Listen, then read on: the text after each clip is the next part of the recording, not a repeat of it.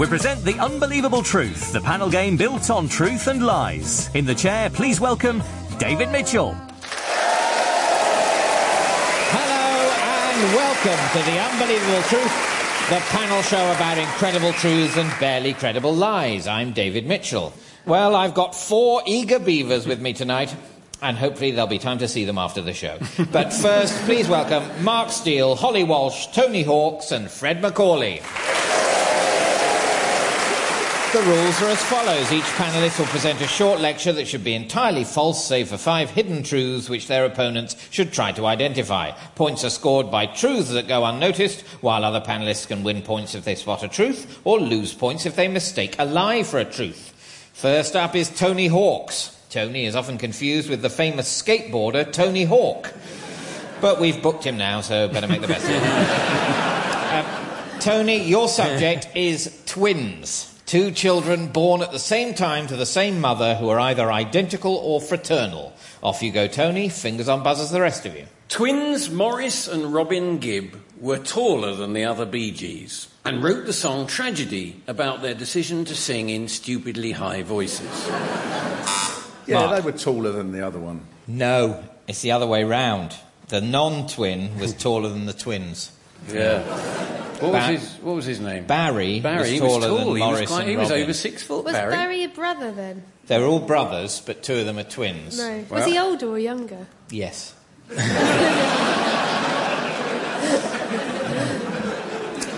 Which one's still alive? I think it is the tall one. Interesting. I think Robin is dead because I went to his memorial garden in Miami. Yeah, well, Well, let's hope that's the case. Otherwise, there's been an administrative error of a colossal... it'd be very, very insensitive, wouldn't it? So, you know. It's like listening to an episode of Morse. Tony. Piers Morgan has a twin. Well, less a twin, more a decaying portrait of himself that he keeps in the attic of his house. The Wright brothers, who first had the idea to fly, were twins.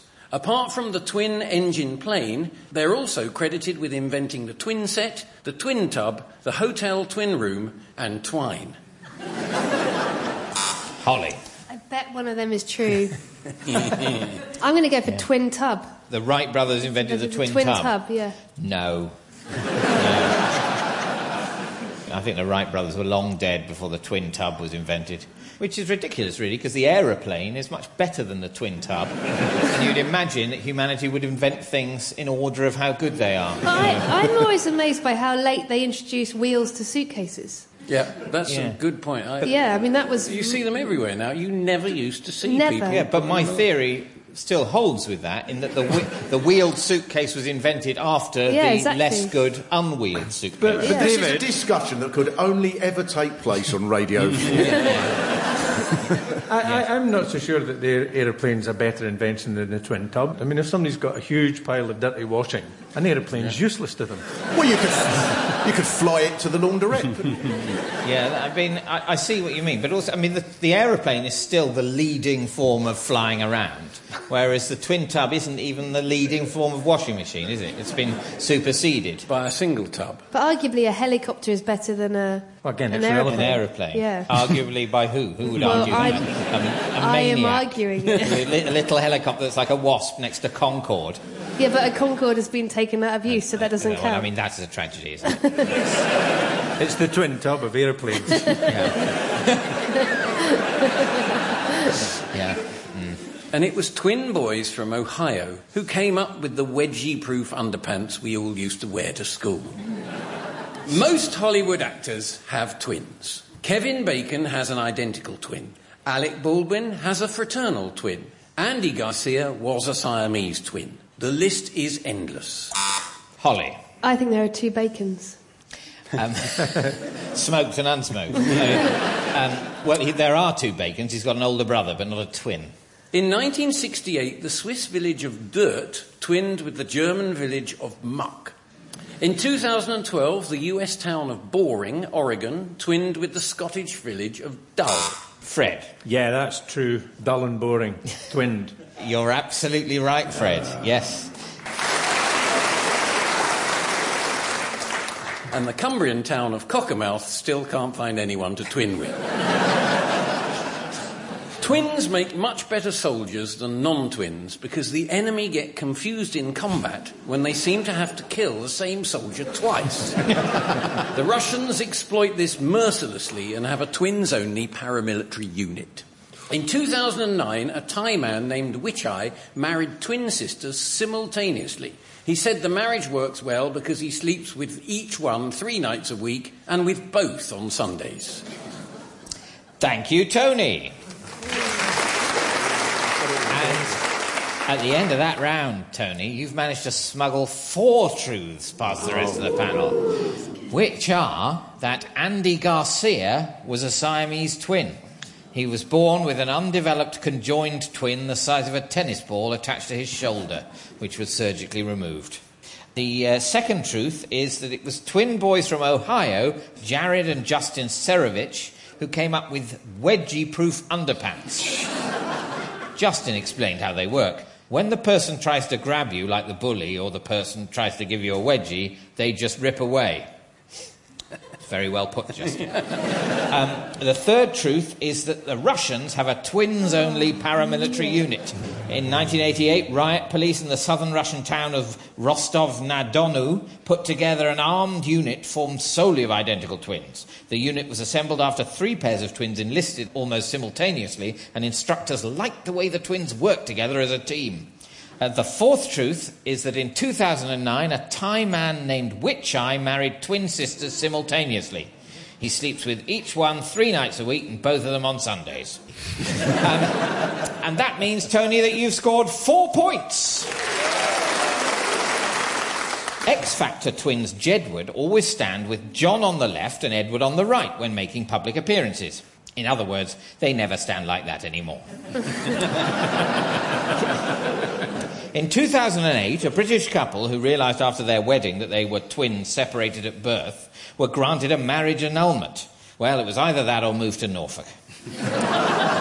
OK, we turn now to Holly Walsh. Holly, your subject is Sean Connery, the Academy Award-winning Scottish actor best known for his film portrayal of James Bond. Off you go, Holly. There are 2 things that everyone knows about Sean Connery. 1, that he's Welsh, and 2, that he's one of the stupidest men who ever lived. On his birth certificate, his name is actually spelt S-H-A-U-N, but he's never been able to spell it right. Tony. I think his name is spelt S-H-A-U-N on his birth certificate. My dad spelt my name wrongly on my birth certificate, so I think it's plausible that it was an error by his parents. And anyway. I hate to say this, Tony, but if it's spelt wrongly on your birth certificate, what that actually means is you've been spelling it wrongly. That is your name, unless you've changed it by deed poll. How is your name spelt then? Chuck. No, his name is spelt correctly on his birth certificate, and it is Thomas Sean Connery. Okay. But Sean, S-E-A-N, in Sean Connery. My intention is to whittle away these 4 points I've gained as quickly as I can. Well, if removing 25% of something can be defined as whittling, then you're already doing it. The best example of his stupidity is that Sean Connery has absolutely no idea he's actually an actor. In fact, he was so confused during the making of Dr. No that he insisted on saying the name's Connery, Sean Connery, and kept asking Dr. No if he'd mind having a look at the weird rash on his balls. This inability to differentiate between fact and fiction has meant that he's turned down parts in several massive movies, thinking they were genuine job offers for which he was unqualified. For example, he refused to play RoboCop because he thought they would turn him into an actual robot. He turned down Gandalf in Lord of the Rings because he didn't know any magic. And when asked if he wanted to be in Showgirls, his first reply was, sure, how many? Tony. Well, one of those he turned down. I think he turned down RoboCop. No, he didn't turn down RoboCop. Another whittling there. Back in the real world, Sean Connery is so stupid he struggled to hold down a huge array of jobs. He's been a butcher, a baker, a candlestick maker, a candlestick destroyer, a milkman, the milk tray man, the Milky Bar Kid... Mark. Milkman. Yes. He was a milkman. Milkman. Yeah. Bullseye. Yeah. Yes, he left school at 14 and worked as a milkman before joining the Navy. He's been the milk tray man, the Milky Bar Kid, a milk monitor, coffin polisher, a French polisher, and a Polish polisher. The one thing he is very good at, however, is impressions. He's famed for his spot-on impersonations of celebrities such as the taller Chuckle Brother, Roger Moore, Brian Blessed, Sweet from the Sooty Show, and a slightly un-PC Ken Hom. In fact, he did such a good impression of George Best that he ended up playing 3 international games for Northern Ireland, and Sir Matt Busby offered him a place at Manchester United. And that's everything I know about Sean Connery, which I can assure you is a lot more than that idiot knows about himself. Oh, thank you, Holly. Well, Holly, at the end of that round, you have also smuggled 4 truths past the rest of the panel. Gandalf. Yes, one of them is Gandalf. Yeah. Yes, Connery turned down the part of Gandalf in Lord of the Rings. Director Peter Jackson had wanted Connery to play the part so much he'd offered him 15% of the worldwide box office for all 3 films. I mean, Connery turned down the offer because he didn't get the script, saying, I read the book, I read the script, I saw the movie, I still don't understand it. The second truth is that Connery was so confused during the making of Dr. No that he said, the name's Connery, Sean Connery. According to the actress Eunice Gayson, who played the first ever Bond girl, Sylvia Trench, during the filming of the scene in Dr. No where Connery as Bond introduces himself to her, he was so nervous that he kept fluffing the now famous line by giving his real name. She says, he came out with other permutations like Sean Bond and James Connery. The director, Terence Young, told me to take him away for a drink or two to calm his nerves. The third truth is that one of the other jobs he's done is that he's been a coffin polisher. After leaving the Navy, Connery returned to Edinburgh and took a number of jobs, including coffin polisher, bricklayer, lifeguard, and a nude model to Edinburgh art students. And the fourth truth is that Sir Matt Busby offered him a place at Manchester United. He was offered a £25 a week contract to play for Manchester United in the early 1950s, but turned it down because he believed there was more career longevity in acting than football. David, might I, before we move on for the audience, do my Sean Connery impression? Please do. Here you go.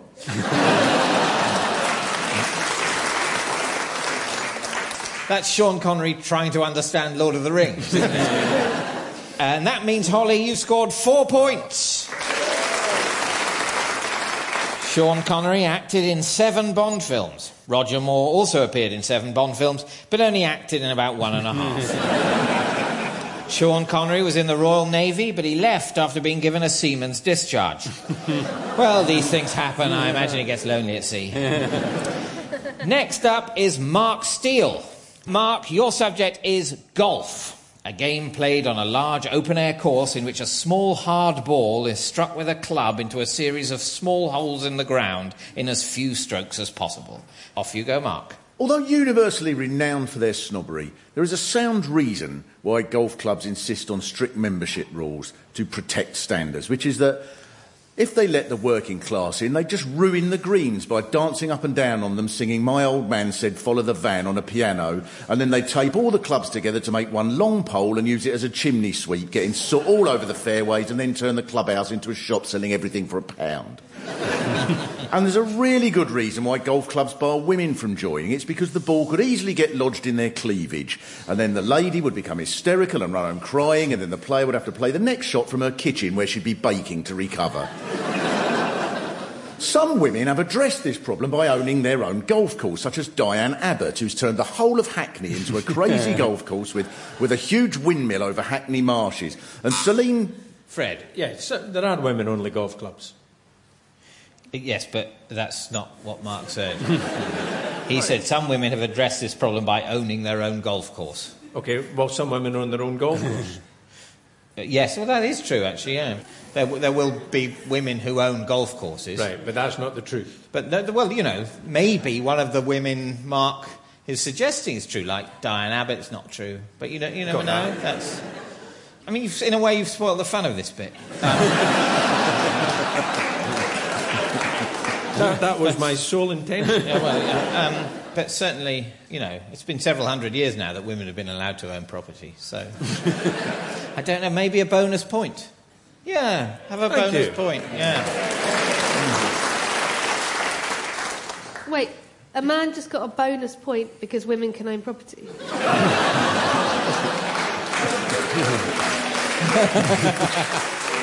There had to be some motive for it. And Celine Dion, who owns a golf course, singing the theme Titanic whenever a ball sinks in the water. Tiger Woods was... Tony.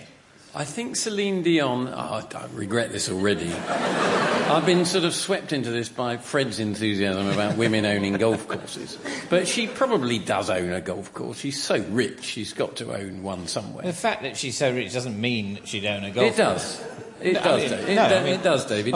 One of the necessary precursors to own a golf course is to be rich. Doesn't mean if you're rich you're going to go, great, a golf course. Just tell me I'm right and let's move on.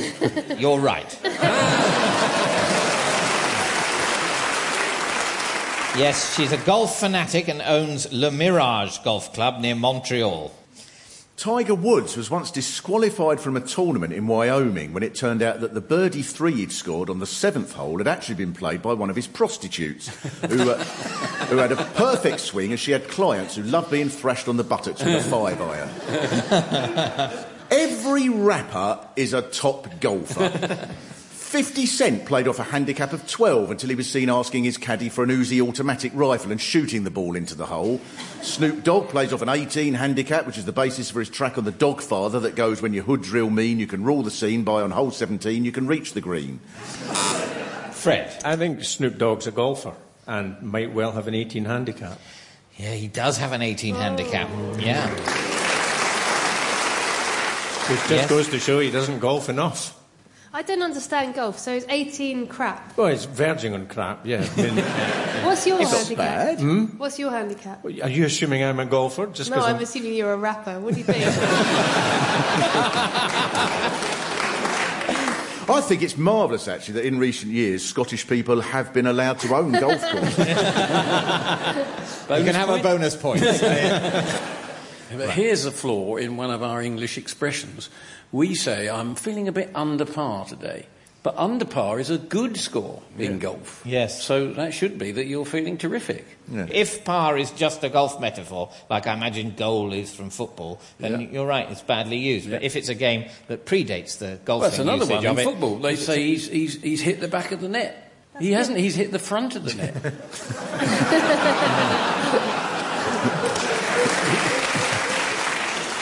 Yeah, no, that's You true want to as hang well. out with me a lot more? Yeah.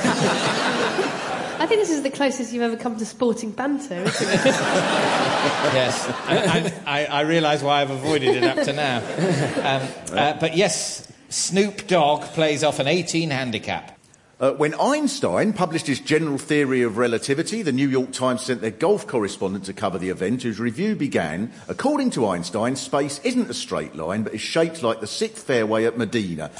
Holly. I can imagine they wouldn't know who to send, so they would send... it sounds weird enough that that's possible. Yes, well, you're absolutely right, they did. The New York Times sent their golfing correspondent Henry Crouch to cover the event in London, as he happened to be in the UK for the Open Golf Tournament at St Andrews. Though Crouch was no expert in the mathematics of four-dimensional space-time, his piece in the New York Times was considerably more enthusiastic than those in the British press, which were markedly restrained as to the importance of Einstein's theory. He probably said, your theory is under par, and I mean that in a complimentary way. A golfer called Tommy Thunderbolt was fined for farting on the course, and veteran golf commentator Peter Allis said, oh my, what a pity, well, he did rather let rip, and let's hope the poor chap didn't follow through, which would make an unseemly mess of the 8th fairway, but not to worry, not to worry. Golf is a lethal sport. Golfers can get golf ball liver from licking golf balls, though many people wean themselves off the habit by vaping with a table tennis ball. Is it true that old-fashioned golf balls were poisonous? That is not true, but that's not what Mark said. Well, I mean, if you licked it, you'd get something... Yes, dodgy. that is true. Golfers can get golf ball liver from licking golf balls. Golfers who give their golf balls a go-faster lick before teeing off risk exposure to weed killers which can cause golf ball liver. Is that a thing? What? To lick a ball to make it go faster? Well, we don't... Apparently in some contexts, it is. I suppose, people must think, can't hurt. Thank you, Mark. And at the end of that round, Mark, you've managed to smuggle one truth past the rest of the panel, which is that a golfer called Tommy Thunderbolt was fined for farting on the course. Tommy Thunderbolt was fined $250 at the Memphis Open Invitational in 1959 while his opponent was attempting a putt. I think the fart happened during that. I don't think the fine happened then. That probably happened later. Anyway, that means, Mark, you've scored 1 point. At a 1984 tournament in Memphis, professional golfer Gary McCord split his trousers open, revealing that he was wearing no underwear and providing an unexpected glimpse of the first hole.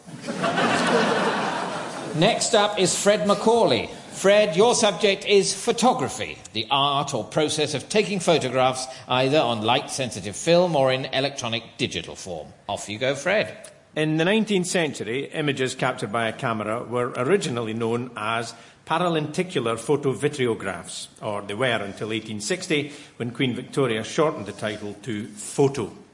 Near the end of her reign, when Queen Victoria was pictured holding a baby, she was so scared of dropping it that a royal maid was secretly placed beneath her vast skirt to hold the baby firmly in place. Mark. Yeah, that sounds right. The hiding, baby-holding maid. That's absolutely true. Yes, well done. Yes, in later life, Queen Victoria had lost almost all the strength in her arms and could not support even a newborn baby. So photographs of her holding her infant grandchildren had to be faked by placing a maid under her hooped skirt to hold the child in place. So whenever you see Queen Victoria with a big... you've no idea what's going on under there. Churchill looks grumpy in the £5 note because the photographer who took his portrait had just snatched the cigar from his lips and popped in a Werther's original. Moments later, Churchill's face was wreathed in smiles as the crisp outer shell parted to release the sumptuously creamy inner caramel.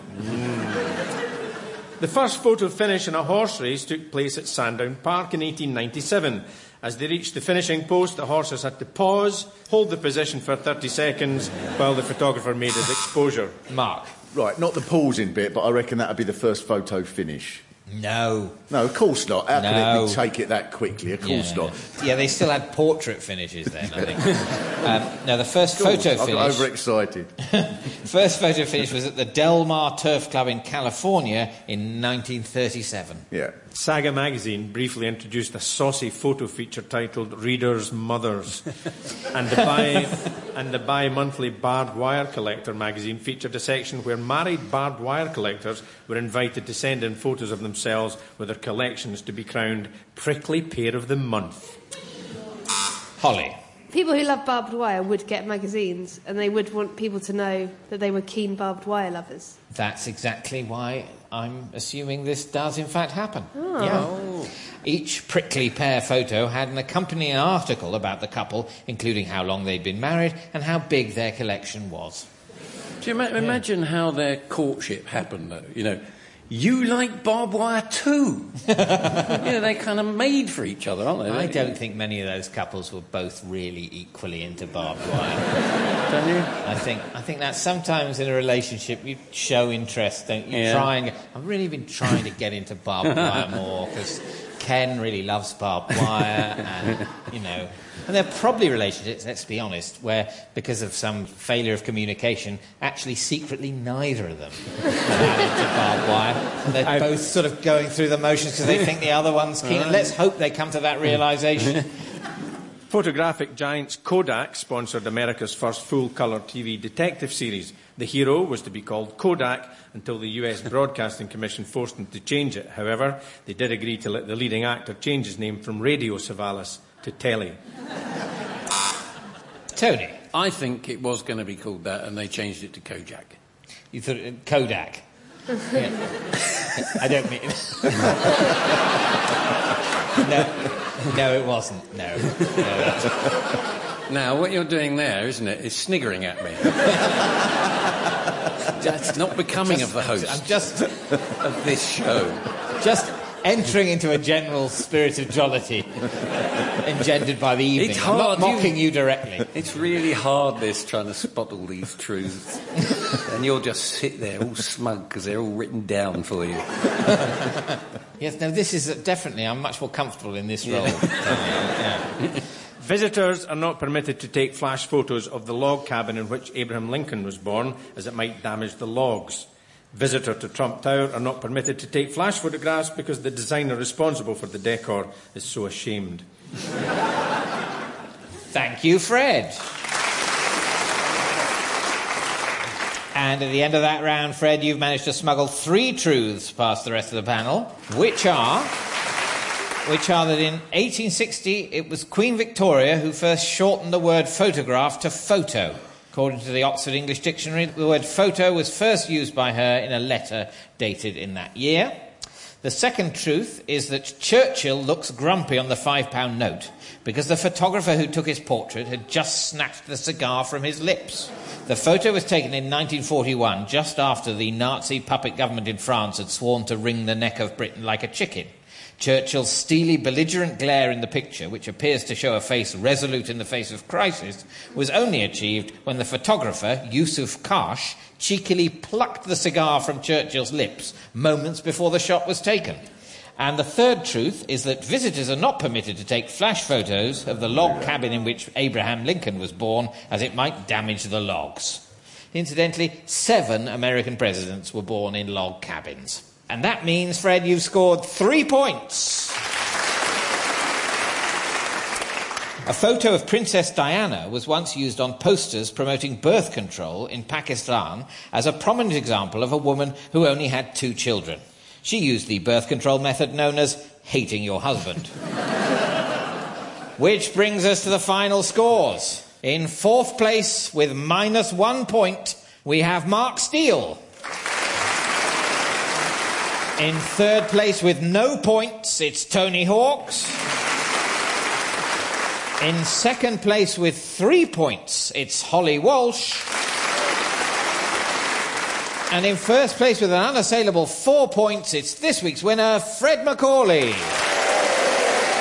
That's about it for this week. Goodbye. The Unbelievable Truth was devised by John Naismith and Graham Garden and featured David Mitchell in the chair with panellists Mark Steele, Holly Walsh, Tony Hawks and Fred MacAulay. The chairman's script was written by Dan Gaster and Christine Rose and the producer was John Naismith. It was a random production for BBC Radio 4.